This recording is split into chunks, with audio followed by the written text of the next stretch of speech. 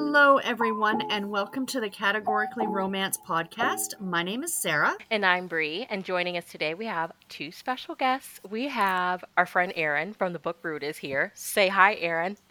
Hello, thanks for having me back again. Yay!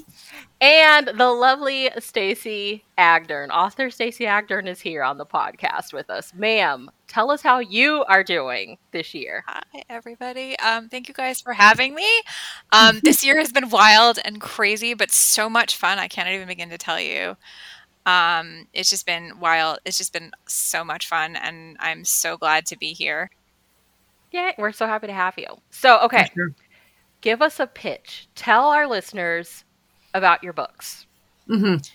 So the Friendships and Festival series is about three different friends who, through a holiday season or a festival, either find or rediscover love, learn about themselves, learn about something that's happening in the world at the time, and find their own way to a happily ever after. Your books are with Thule, so you're a category author. Yeah. What line do they fall under? Is it American the holiday Heart. line? American Yeah. Heart. Okay. Yeah. Okay, so tell us your publishing journey. It's a long one. I spent 10 years or so as a bookseller, but when I was a bookseller, I learned a lot, and I'd always written, always. My first piece, and I reviewed for years as well, pretty much from about, I want to say maybe 2007, 2006 to 2016, I think. I reviewed semi-regularly for pretty much anybody who would have me. And then the first published piece that I was a part of was an anthology called Going All In, with Isabeau Kelly and Cassandra Carr. The very first of the Empire series, Hockey Romance, Hockey Paranormals. And then in 2015, I was part of the Burning Bright anthology published by HarperCollins Avon. Mm-hmm. Okay. The first traditionally published Hanukkah anthology. Wow. Interesting. Congratulations. Thank you. Which was the thing I never expected. It was myself, it was Megan Hart, KK Hendon, and Jennifer Grayson, who in 2019 opened the door for me at Thule with a book called Holidays in Manhattan. I had signed with Thule in 2019 as her book was coming out, as her interfaith romance was coming out, and it was the first that they had done. And in 2020, Miracles and Menorahs was released, and it was my first solo title, which was wild and amazing and exciting. And since then, two other books, History of Us in June, and October of this year was Love and Latkes. So Wow.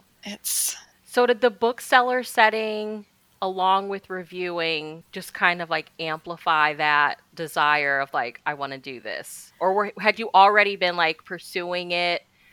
Paint the picture for us. So I was already pursuing it. I was already writing. But I think one of the things that being a bookseller and reviewer did was it made me a better writer and someone that was more that understood more about the genre. Mm-hmm.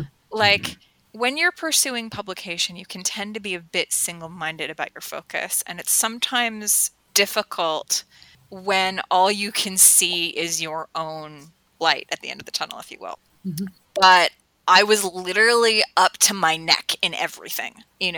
I knew I knew how the category lines worked, and when they got when they came into the store, I knew the new releases. I had to pay, I knew I was the romance buyer in the store, so I was looking at the catalogs for the single title books as well. I had to know what was coming, what the trends were, and what people were reading despite or in conjunction with the trends. I talked to authors, I talked to marketing people, I talked to a whole bunch of people. And as that was going on, I was also involved in a local writing group. So I was getting that aspect of things as well.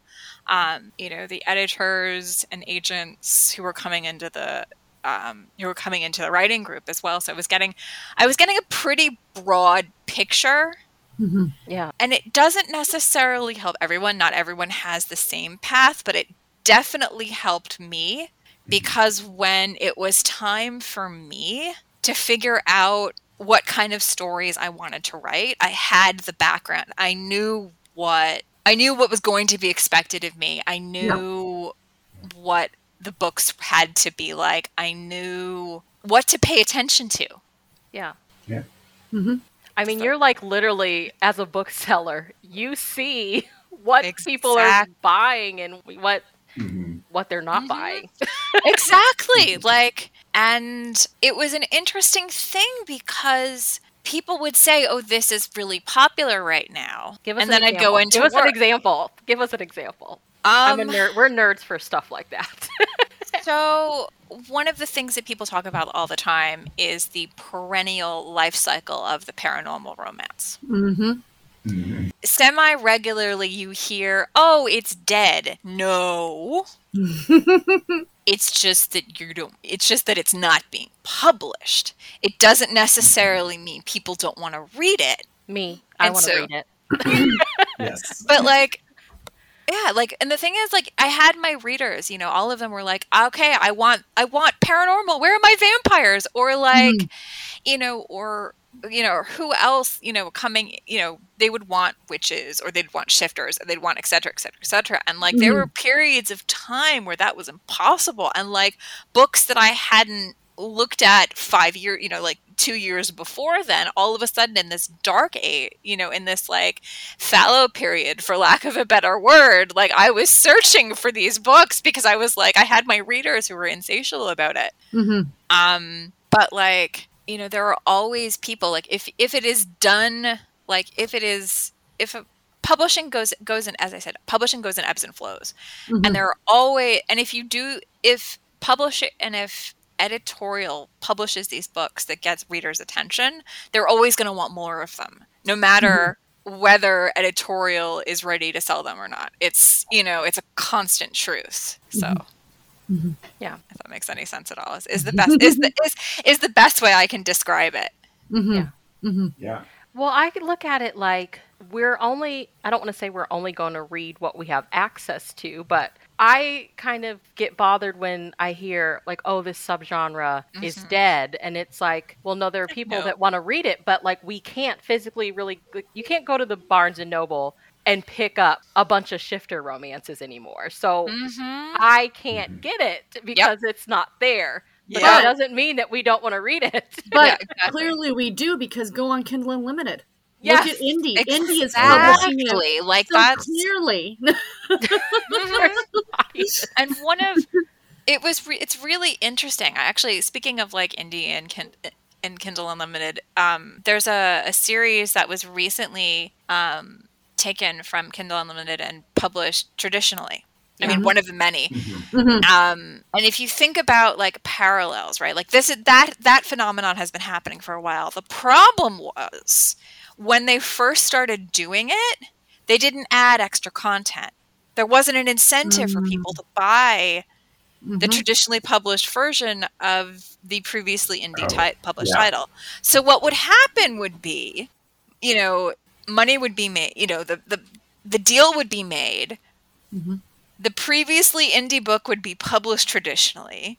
You'd expect people to be purchasing all of these copies of the book, and yet they wouldn't. And why? Because there's no reason to. Exactly. Yeah. Whereas in the very recent example that I can think of, and I'm thinking like Ice Planet by Barbarians, like there is extra content, and I think that is fantastic.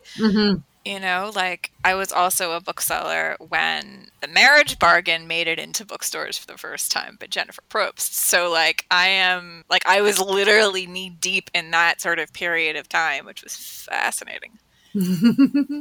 Wow, I didn't realize that that was interesting. Yes, that was during my tenure as a bookseller. Aaron is here, and he has been just fantastically doing his category journey, which we're huge fans of. So with having you here, what was your category journey? How did you get into reading category romance? Well, as I said, reading category romance is one of the things that came from being a bookseller. Okay. Like, I was a latecomer to romance.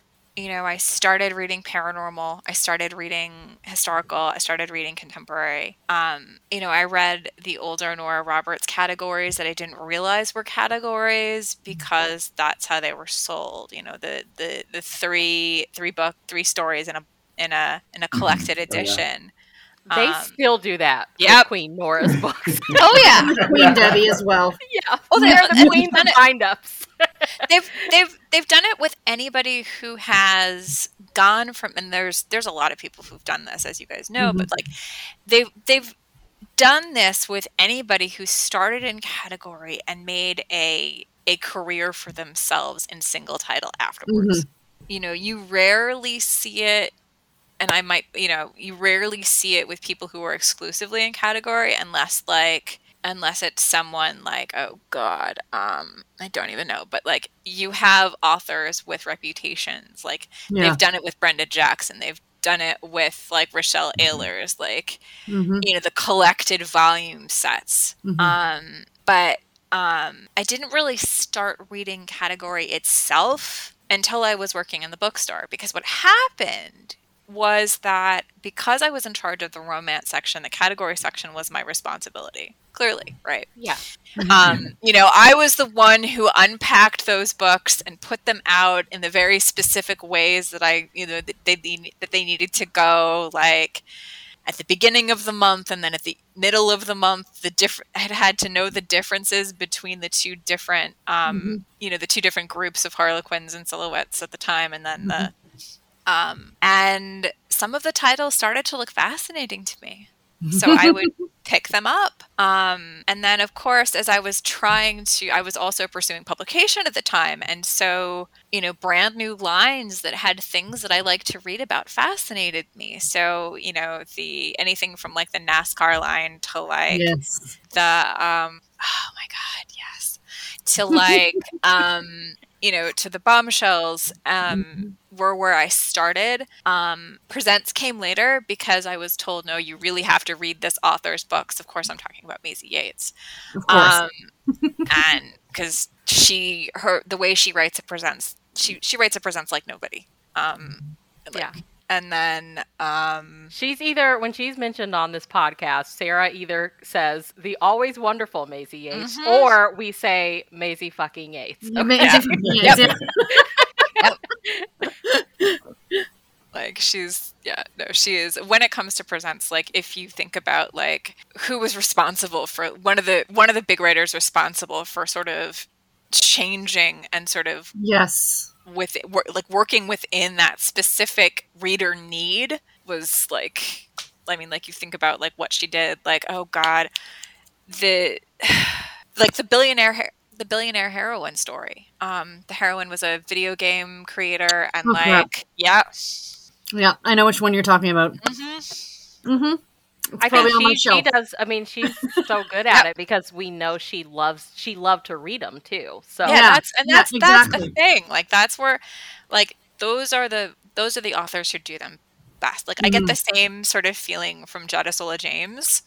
I love her stuff, and I can't wait to see what she does next because, like, again, like you have that feeling. Same with Marcella Bell. Like I love the fact that when they come to presents, they come with that excitement about the line. Like that's really like those are the best writers, like in category, the ones who come in and go, I love this so much. I can't wait to like write mine. And you can see that, you can read that. When we first connected, you were very adamant about, I loved the Bombshell line. So this was my first Bombshell. When you first reached out to us, I bought the 3 books in this trilogy. I know Aaron, we hit him up and he's like, anytime I see one at the thrift store, I buy one. He just buys them. So for anyone, the thing with Bombshell is it's hard to explain. So how would you describe the line? So at its core, it's like romantic thrillers, right? Like that's literally what it is. Like at its core, it's a romantic thriller. Mostly first person POV from the female main character's perspective. mostly, in a lot of cases, traditional thriller plots written as romance novels from the main female character's perspective. Mm-hmm. Like, you have the adventurer when you think about like Evelyn Vaughn, you think about Olivia Gates's books. You have the lone detective story, whether it's a contemporary or a futuristic. You have a lot of the military stuff, like the Medusa series or the Athena Force. Yes. Well, the Athena Force is the continuity series. Like, that's the traditional hallmark of like that. Yeah. But like, I'm thinking like Medusa's the Victi Hin's tactical series, and you have Shannon McKenna's helicopter pilot series. Like, you have those, but you also have something like the It Girls, the Jewel Thief books. I saw like Dead is the New Black. It was like Harper a vampire series. Yep. For vampires, Yep. That's a I'm like, great what is series. this? Yep, that's a great series. Yep. There were a bunch of really cool, like, I think Erica Orloff did a series too, and then Patricia Rosemore had one. Yes. So like, they were all they were all romantic thrillers, whether it was contemporary, paranormal, futuristic, doesn't matter. Like, they were all thrillers. Like, I've got a bunch of mine that I grabbed just because. I'm just gonna pull. Like, and then the Veiled Legacy, the Madonna Key series, which is again like another author-driven continuity series, like the It Girls. I think the It Girls was author-driven. I don't remember, I believe but so. like this is Athena Force, contemporary version of the Athena Force books. I love this book so much. Well, Cindy Dees is amazing. She wrote the Medusas. But like, I've got an Athena Force one here by Catherine Mann Pursued. Yeah. Yep. How are you finding these, Erin? I've never seen one in person, like at the thrift store. I've got most of mine are Evelyn, but then there's, of course, I can't help myself. But yeah, the Madonna Key series had really, really great covers. Like, agreed. All of them, because again, like, it was that author-driven, like author-focused, trying to stop the apocalypse series all across the world. It was fantastic. It was, it was like family. It was quest. It was all of these wonderful things about it. And then, of course, this is my other collection. These are the other two Lost Calling books that I have. The other two Madonna Key books that I have. Oh, yes. Lost Calling, and what's the other one? And Seventh Key, which is the last one. Okay. Which sadly enough is also the last of the Bombshell line. Of the line. That's right, yeah. Okay. So just some of the notes that I took. So the line ran from 2004 through 2007. So my mind, I'm like, what was going on prior to these years that would inspire a line like this, which I want to hear y'all's thoughts. So the first four, we have Daughter of Destiny by Lindsay McKenna. Makes sense that she would be part of this line because I'm pretty sure Lindsay McKenna was in the military. Yep. And she still writes military romantic suspense. Along with Proof by Justine Davis, who still writes for romantic suspense and Thule Publishing's Texas Born line. Get Blondie by Carla Cassidy, who now writes for both romantic suspense line and intrigue. And Code Name Dove by Judith Leon, who hasn't, unfortunately, that I could find, released anything since 2007. It was a 4-book-a-month line. Yep. Great. It had 124 books, according to Fiction Database, which sometimes is wrong, but we're just going to go with it. So I was like, okay, what was going on in the world prior to this? So in 2002, the first Spider-Man film released. The 20th James Bond film, Die Another Day, co-starring the wonderful Halle Berry, came out. So, Sarah, your NCIS type shows premiered. Yankee White aired on September 23rd, 2003. And Pirates of the Caribbean. So all these like action type things were going on. And I'm like, not very many like female-led things were going on. I was trying to see like what was popular in romance, but it was a lot of like still old school historicals, so the lists weren't really that accurate. So what do you all think of initial thoughts on the line and what kind of would have led up to it? And do we feel like the presence of a line like this is missing now? Like, would this line work now? So I actually think this was piggybacking off of some CW shows around the same time. So Buffy the Vampire Slayer and Angel, the Joss Whedon one specifically. This AKA Goddess seemed to really ride that vibe of the sort of action heroine in the AKA Goddess story. So the her being a professor and being educated and the whole treasure hunt and stuff and being experienced in martial arts and everything, as well as that kind of melodrama that was specific to those kind of shows. So the back and forth relationship and everything was something I really kind of, I don't know if it was just, that was my sort of, so I guess I was in college at that time, early in college, but I guess I was noticing the young adult push more around that time of the those kind of themes and things like that. So that's my theory with what they were going for here. As far as today, absolutely, I think something like this could it would have to take a different shape than these specifically, and it'd have to be polished for the modern day and everything. But I definitely think something like this is sought after. Oh yeah.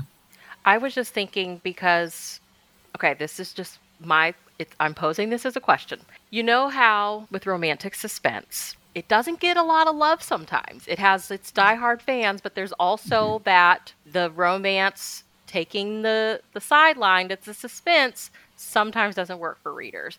And as I was reading this, I was like, would readers read this? Because like in AKA Goddess specifically, it is action heavy from the first page. I was messaging Sarah and I was like, I don't even know if a romance is going to happen in this. I was like trying to get her to give me spoilers. Like, is there an actual romance in the book? So I was like, I don't know. Like, so what do you think about that? Do you think, did readers go into this because people love it, right? I posted it on Twitter and we had a friend that was like, I love this series. This and Reva, she wishes they would bring back.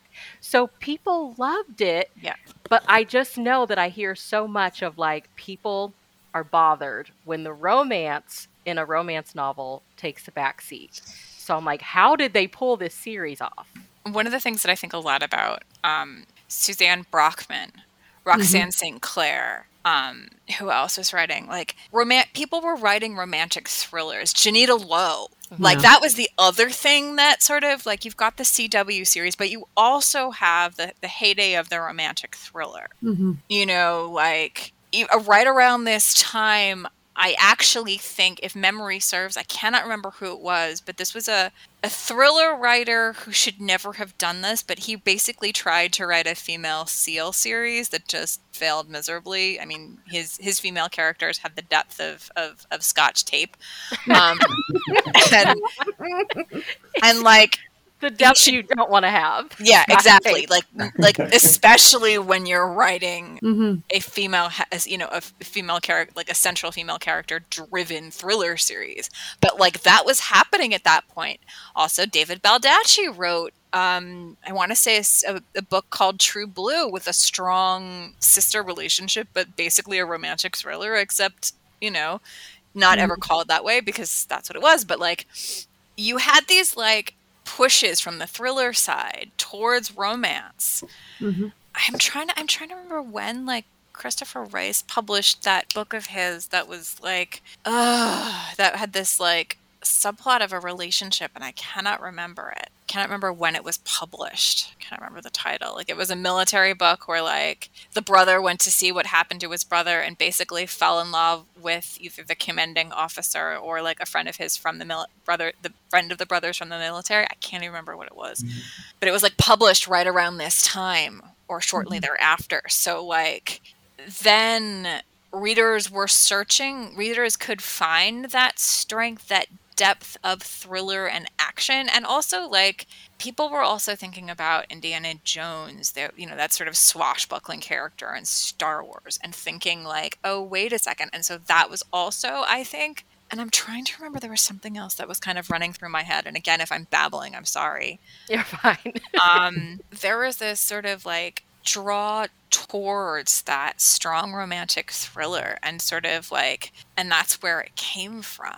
Today, it would probably have to be more integrated into the story because even thrillers have changed and the subject matter for sure would have to change. Can we just say too, like, these books are kind of thick. The bombshells are kind of thick. Yeah. Yep. Coming from the reader's perspective, like at the time that these came out, I'd been reading category for about 5 or 6 years. And I remember the hints on eharlequin.com. I'm going back at this point in time. Oh, like, yeah. These were coming. And I remember this was actually the first subscription box I ever ordered, was the Bombshell line. And I have my original first 4 that came in that subscription box. But I remember because I've always loved intrigue. I've always loved the intimate moments / romantic suspense. And suddenly now, like, if you go back to 2004 and think about it, the intrigue and the romantic suspense books, they were being saved. The damsel in distress was being saved, whereas the Bombshell was, she's kicking ass and saving the day. And I was thrilled. So, like, as a reader, that's what I think. And I still think, like you were saying, this could absolutely work today with a few tweaks. I definitely think some things would need to be changed, but I don't see why we can't. But the thing is now, what I'm seeing a lot more, because I still read a lot of intrigue, we're now seeing a lot more, no longer the damsel in distress. She's the one now. So they're integrating that a lot more now, whereas back then they weren't. So that's just my 2 cents. I like that 2 cents. Evelyn Vaughn. I couldn't find anything on her, but she does have a website still, but it's under Yvonne Jacques. Yvonne Jacques. And she has tons of information out there about the series. So just a little bit about her. Prior to Silhouette Bombshell, she published 4 titles under Silhouette's Shadow line, which is like horror and romance. From what I could find, she had 1 intimate moments called Buried Secrets. She was part of a paranormal anthology Harlequin put together in 2008. Then she released a romantic suspense in 2009 called Night in Blue Jeans, KNIGHT. Yep.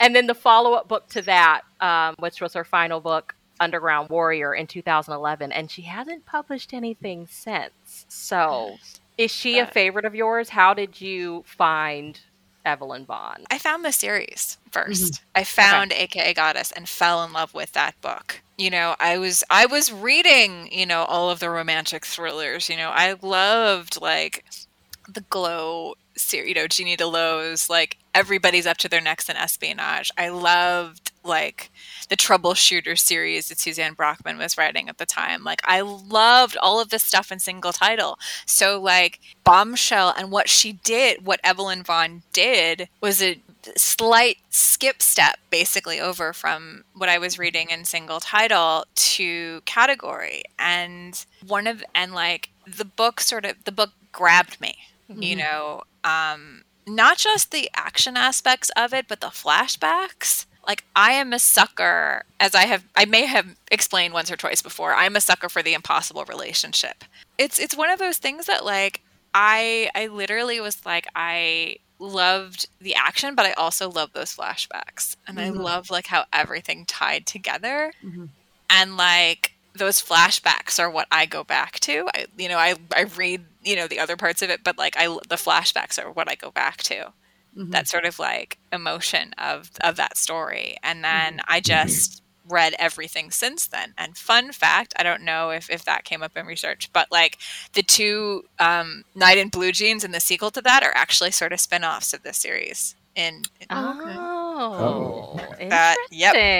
did not know that. Yeah, benefit of bookseller. I got an early copy because of A Night in Blue Jeans, because I was a bookseller and because I was very excited about the prospect of potentially continuing the series after the Bombshell line closed. So for me, it actually wasn't AKA Goddess, which is the first in the series. It was Something Wicked. Because everything was being inundated with vampires, and I am not about I could care less about the vampires, to be completely honest. They're not my thing. But I'm like, her Anne Rice days are over. Give me Anne Rice. Give me a real vampire, not this Twilight vampire. But anyway, when I read that book, I went, oh my God, this is The Craft grown up. like that movie The Yeah. Oh, Craft. yeah. And Yes. Oh, I yeah. just like, and everything else that you said about the way that she writes, but just to suddenly see, and I'm like, I wanted more of this. So then I just started hunting her, and I love everything that she writes regardless. Yeah. But it was that book that really hooked me for her. Yeah, this one I was nerding out about because, I mean, and she provides this information on her website. Like, so, she must have been asked, how can you have more than one Grail Keeper's book, right? When there's like one supposed Holy Grail. And she's like, no, no, no. As far as I know, as far as research shows, there's like 3 possible Holy Yeah. Grails. So I was like, this woman did her research. And I Mhm. love when you can put some nerdy stuff in there That's right. and tie in a romance. I was like, oh, this is good. I feel like you don't see a lot of that anymore. Exactly. And this was one of the early, so this was the 7th Bombshell. This was early into the Yep. series, Mhm. which I thought was fantastic. And it won some awards. So it won the Rita for Best Novel with Strong Romantic Elements, Best Silhouette Bombshell from Romantic Times, Best Series Novel from All About Romance, and Best Silhouette Bombshell from cataromance.com, which I tried to track down. There's a Facebook page, but good luck getting in because ain't nobody been on there since 2016. So, but for anyone interested in reading The Grail Keepers, from her website, she says they're special women and a few particularly special men who are part of an ancient legacy to protect goddess chalices and their secrets. Women with more than a passing connection to goddesses themselves, but with great power comes great enemies and allies. And yes, I love it. Yeah.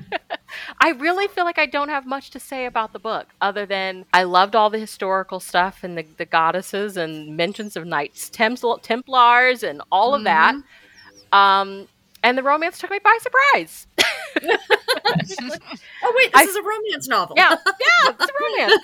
I feel like it's a good setup. Like, now I'm intrigued. I need to go read the rest of the books. Yeah, Which I think the main character in this one is still in those books. Is she? Okay. Yeah, the second one, Her Kind of Trouble is basically the other half of the romance, for lack of a better. And then Seventh Key is the sort of epilogue to their story. Yeah. Aaron, what did you think? Because was this your first Bombshell read? This is my first Bombshell read. Yeah. Okay. So I was taken a little by surprise by the almost hint at a love triangle there. It seemed like it was trying to plant that idea, but by the end of the book, that Reese was kind of just on the sidelines there. Yeah. Poor Reese. Yeah, I know, poor guy, because I wrote down too that when he was being supportive, after she had found Lex's listening device and was really upset and everything, he was being so nice to her and everything, and then she just jumps back to Lex within the next page or something like that. And just little notes I wrote to myself about don't trust that woman, you didn't ask her the phrase or whatever. But yeah, I really enjoyed it. I liked how just deep the lore went, even for a lot of the just actual historical stuff in there. She obviously had to do her research to, not misinterpret anything, but then also put her own layer of mythos to it and everything. So the depth of storytelling. Nursery rhymes, having nursery rhymes in there, it's who would have thought, right? But come on now, it's so genius. Yeah. Well, I enjoyed it. I feel like it's hard to talk about category romance because you don't want to spoil it, which this book is, this is thicker than what we get now, but still, I don't want to spoil it. So share some of your other favorites from the line. Sarah, I know you read it. Stacey, you have a ton. So let's get into some recommendations. Share what you think everybody should go pick up. Veiled Legacy by Jenna Mills is also a favorite of mine. I have a sucker. As I said, I am a sucker for the impossible relationship, two people who should not be together, who in fact are, and end up being so. This is another set of those people. It is the 6th of 7 books in the Madonna Key series. I think they do a pretty good job of like giving you the details, but like if you want the anticipation and the understanding as to why this is a really horrible idea for our main female character, and sort of setting up the backstory as to like the kind of individual that our main male character is in this story, then in the conflict that he has, then you should. But if you can get this one, then you will absolutely be able to follow it, and it's kind of amazing. So the Madonna Key is one of like the kind of well-known Bombshell series. Yeah, it was an author-driven continuity series. It was a continuity, okay. Yeah, it was an author-driven continuity series. I want to say 4 authors. And it was a really great series about putting together a tapestry to save the world, basically. Yeah, as you do. Exactly. I am trying to get my hands on those Medusa books, and like there's this seller on eBay, and this is how they trick you. They'll put one book in one lot and sell it for like $69, and then they'll put the other 2 in another lot and sell it for $69. And I'm like, you asshole. Put them together.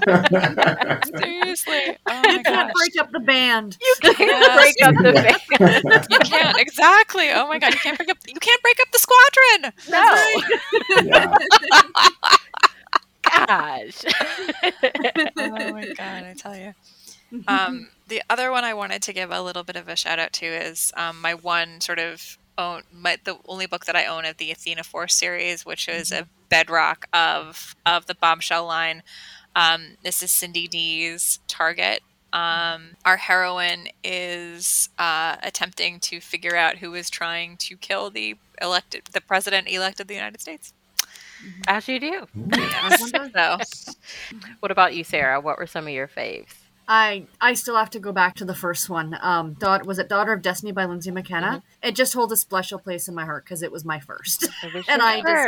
It's a great book. I think I read it reread it a few years ago. She was a helicopter pilot, I think? I think so. I can't remember the main character. But anyway, that one I really liked. But actually, one of my favorite series outside of the Evelyn Vaughn ones was the one by Nancy Bartholomew, Stella, Get Your Gun. Oh yeah, it was like I had such of the Stephanie Plum book by Jan Vaughn, the whole female bounty hunter. I'm like, come on.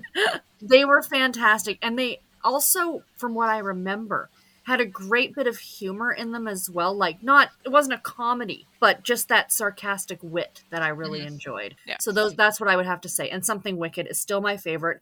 I reread it every few years, and I love it. What are our theories on why Bombshell went away? Because we love talking theories. Why would a series like this go away? Not enough romance, I want to say. They started to, if memory serves, they started to play with the books in strange ways. And, I think once they start doing that, the line is doomed in a lot of ways.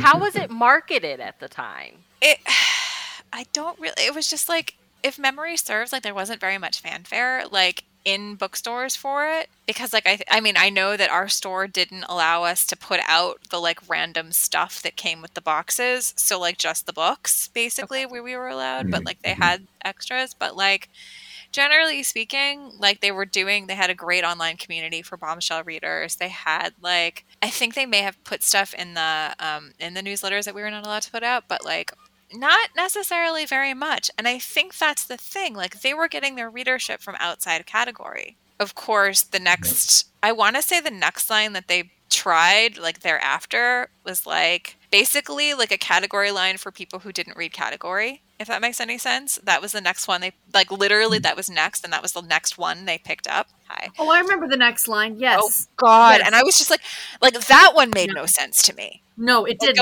Going it didn't. Yeah, going from Bombshell, that's, And which is kind of why I was kind of annoyed by the whole like closure of the line, if that makes any sense. Like, I genuinely think that like category lines is one of those hard things. And sometimes you throw spaghetti at the wall and hope it sticks. Like, theoretically, like, it's a great idea. Sure, category length women's fiction. Oh. No.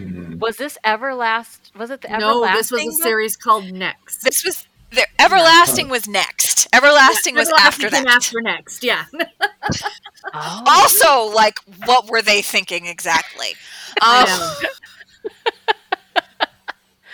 Like, Sarah, you need to do another Ghost of Category Past video. I'm talking about the next line. You know why I don't think about that one? Because in my brain at the time when I put it together, category to me is Harlequin. You go in the bookstore and you know they all look the same. Now we know about Thule and such, right? And that's different.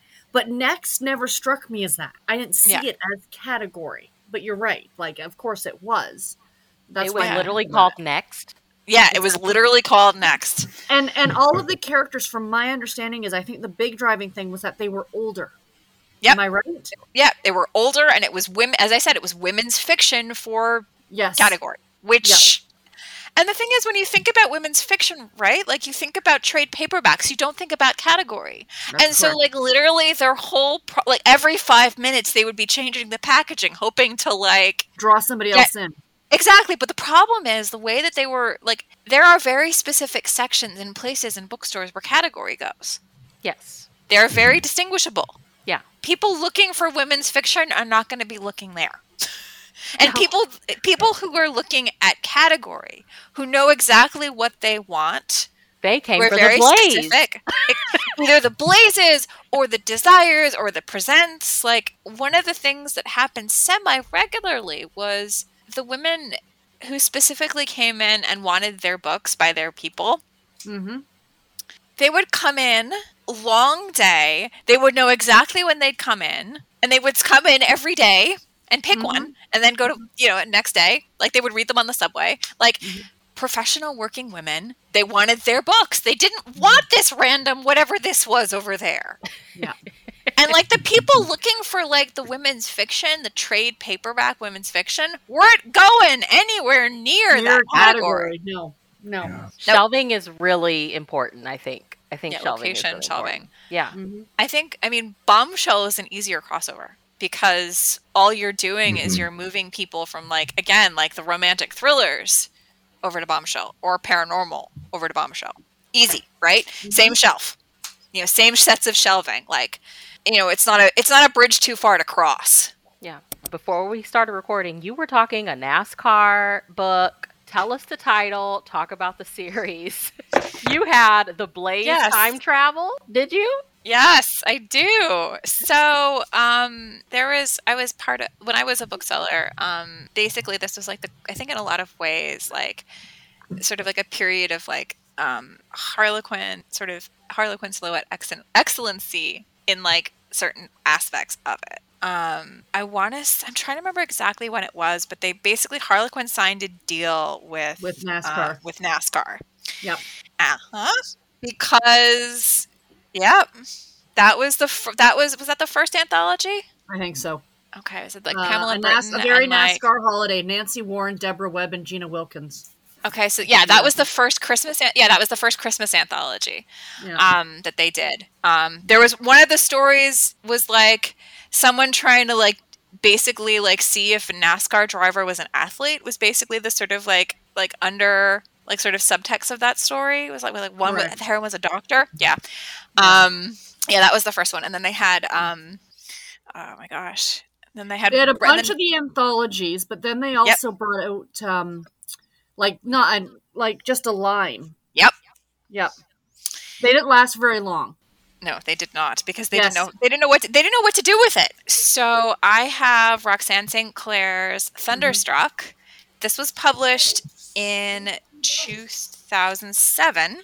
Our main male character is basically what if David Beckham had retired from soccer to and decided that he wanted to buy into a NASCAR team.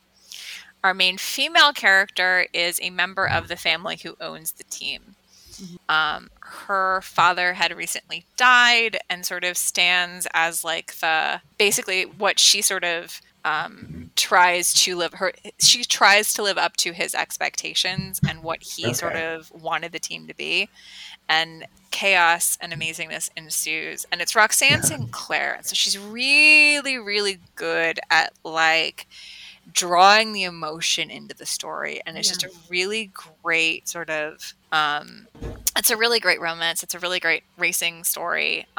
It was interesting because I thought about this like ages ago, and like I learned a lot about NASCAR itself through these books. And this was right around the time when NASCAR still had their gala, their final race in New York. And I remember like the last year that they had it, they also had a fair at the Hard Rock, in the basement of the Hard Rock Cafe, where like, you know, there were different booths and stuff like that, including, and I think, was it Pamela Britton who was there? And I was like all excited because it was like, oh my God, romance and NASCAR, am I seeing in the same place? It was kind of amazing.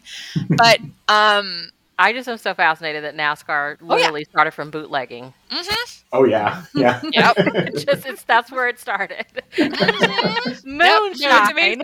Yeah, it's kind of amazing, right? Like like speeding through those back roads. Yes, but like I loved. I'm trying to remember if like I know Frances Ray had a single title racing book, and I know that Brenda Jackson was actually part of the second anthology. I think so. Yeah, the second Christmas anthology. Yep. And then brain is not working today, but going back to the Bombshell series, Natalie Dunbar had a single title book in that series, but she was also part of the It Girl series. So you're like a category historian, okay? Well, I was a bookseller at the time, so I had to remember all of this stuff. Like, and I had to remember like, and I was like, I sat down and like wrote a whole bunch of notes before I like joined the recording, because I was like, I wanted to make sure that I had like all of the information all prepped to go, like mentally. Because like again, like, you know, if when you're shelving, when you're organizing, you know, you get all of the details and all the information, but you don't necessarily think about them until you actually need them. And then True. So can you share with us what we have coming up next from you? So what I can say is that I've just sent a short story called What Happens at Comic-Con to a beta reader. Oh. The short, it takes place in between History of Us and Love and Latkes, and is based on a throwaway line uttered by the hero of History of Us to the heroine of Love and Latkes in that book, about a trip to Comic-Con the year before. They have a mutual fandom. And so when the mutual fandom is about to make an announcement at New York Comic Con, they go. So the whole group goes, and it's just great fun, and it's chaos, and it's wonderful. It's going to be, and it will be the freebie for my newsletter as soon as it gets proofread and copy edited and all that kind of lovely stuff. And there will be more news, but I cannot say yet. Well, that always means good things. Yes. That does. That does. Do you feel like we're going to see more Jewish romances, more Hanukkah romances? Yes. I am so thrilled that that's happening. Like, it's interesting because, you know, when we talk about category, right? Like the first, I want to say it was 2009. Like, if memory serves, Candle for Nick, Silhouette Special Edition was the first, like, Hanukkah romance that I remember seeing. Wow. 2009. Yeah, like think that's of like crazy. Yeah, exactly. Like that's the thing. Like, you know, you go back to like Zoe Archer. Sorry, Burning Bright came out in 2004. It was an anthology under the American Romance line. It was a Christian, Jewish, and then a Yule. Yeah. So that was in 2004. But that was part of an anthology. Yeah, exactly. And then I want to say like, and then oh God, what's her name? It's gonna drive me nuts. Lorna Michaels. Wrote Candle for Nick, the single title. So, and then, so it's been a journey. Like I think about that, and then I think about, you know, 2015 and Burning Bright from Avon, and then I think about like all of the stories that have come in between then, and like the authors that have kind of pushed the doors open. Rose Lerner, Felicia Grossman. Yes. Rosie Danan. Like, there are some really great writers that are getting the chance to like bust open those doors, and I love that. I love that so much. What was oh god, there was a category, this Rebecca Crowley as well, of course, Jennifer Grayson's Holidays in Manhattan, you know, Zoe Archer's Lady X's Cowboy from Dorchester. Like, there's some like really, but like older stuff and newer stuff, and I love the fact that like, I don't like the fact that it's taken so long. I was about to say, why is it taking so long? Yeah. Yeah. It's a thing that like, you know, I don't want to like do this, but I'm going to do it. I kind of feel like, because Sarah and I chat about Halloween and romance all the time, and we get real about it, and I'm like, is it a religious thing? Is it a religious thing? Like, romance is still very, especially in category, we have very North American religions, right? Yeah. Well, I mean, yeah, like the Christian default, right? Like, people talk about defaults all the time. And as they bust through defaults in Desire, which I'm so very, Desire and Presents, I'm so very happy about, like, this is another default that needs busting through. Yeah. Yeah.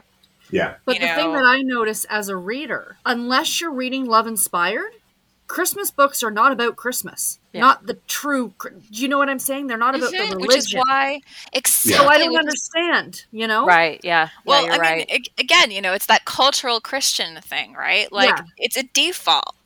Like, people, you know, there's this assumption, you know, we talk about, as I said, we talk about defaults all the time when, like, we're saying it's a really awful idea to have the white default in publishing. Same thing with Christian defaults, right? Like, Christian defaults don't belong either. Like, Christmas is still Christmas, no matter whether we're celebrating it as a religious, people are celebrating it as a religious holiday or not, because there's this connotation of Christianity, right?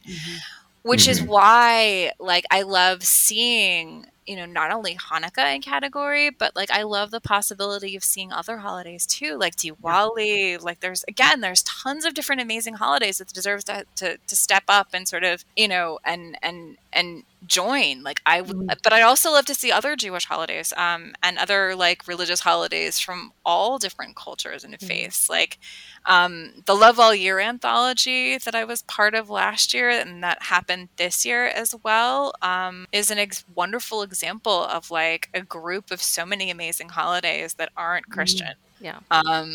And like last year's, like, both, like, the variation of holidays in both of these anthologies is amazing. And I think it's like, it's one of those things, like, you think about like what creates these stories, like what sits at the center of the stories, what tropes are there, because of course, like, there's always tropes in holiday stories, right? Like, the perfect holiday, the perfect holiday thing, the perfect celebration, you know, like, people who don't like to celebrate the holiday and people who do, like, the specific holiday question, you know, holiday topics, like, oh, maybe which foods do you like best, you know, which comes into the conversation about, like, you know, applesauce or sour cream. But, like, you know, like, it's this whole idea of like realizing there is a default, getting rid of that default, and opening the door to people who can write stories that are not attached to that default.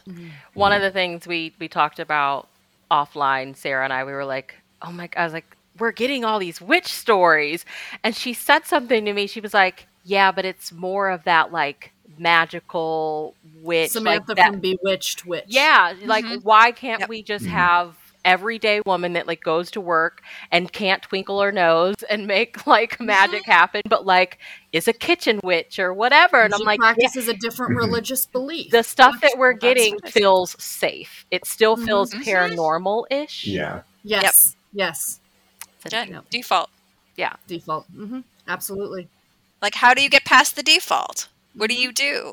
You know, like Jennifer Grayson, I go back to Jen Grayson, right? For me, right? Jennifer Grayson's interfaith book, you know, they couldn't, you know, her mix of both Christmas and Hanukkah paved the way for a Hanukkah book. You know, maybe the, brain is not working today, but like maybe the current crop of books, of paranormal witch books, will open the way to a more, like a Wiccan, you know. I just found out this morning that one of my favorite bands is going to make their Grand Ole Opry debut a thing that I never expected to ever hear in my lifetime. So, like, a Jewish bluegrass band playing at the Opry. Right. That's awesome. Like, never in a Yeah. million years would I have believed that, and yet it happened this morning. So who knows? Yeah. Anything and everything is possible, and I love that. So Make the Grand Ole Opry happen in romance, okay? Exactly, Let's make it happen. like, open the door, like, get rid of the defaults, get rid of all of those defaults, like, and open the door. You know, Yeah. so many people deserve to see themselves centered. So many Absolutely. people deserve to see their culture centered. So many people deserve to see themselves centered and see themselves deserving of love on the page. Like, let's do this. Yes. So share where everybody can follow and keep up with you online. So I am NY Stacey on Twitter, S Agdern on Instagram, Stacey A Agdern on Facebook. My website is staceyagdern.com, and if you sign up for my newsletter on the MailChimp link, you can find in my Twitter bio, you'll get the short story called Good Friends and Good Books, which sits between Miracles and Menorahs and History of Us. Got it. Well, all of that will be linked below. Aaron, where can everybody keep up with you? So I am on the channel The Book Brood on YouTube, and then I am _TAY1220 at Twitter. Well, thank you both for hanging out with us tonight. This has been so much fun. Yes. Agreed. I loved this. Please come Yes, back. thank you for having We'll us. have to do it again. I know.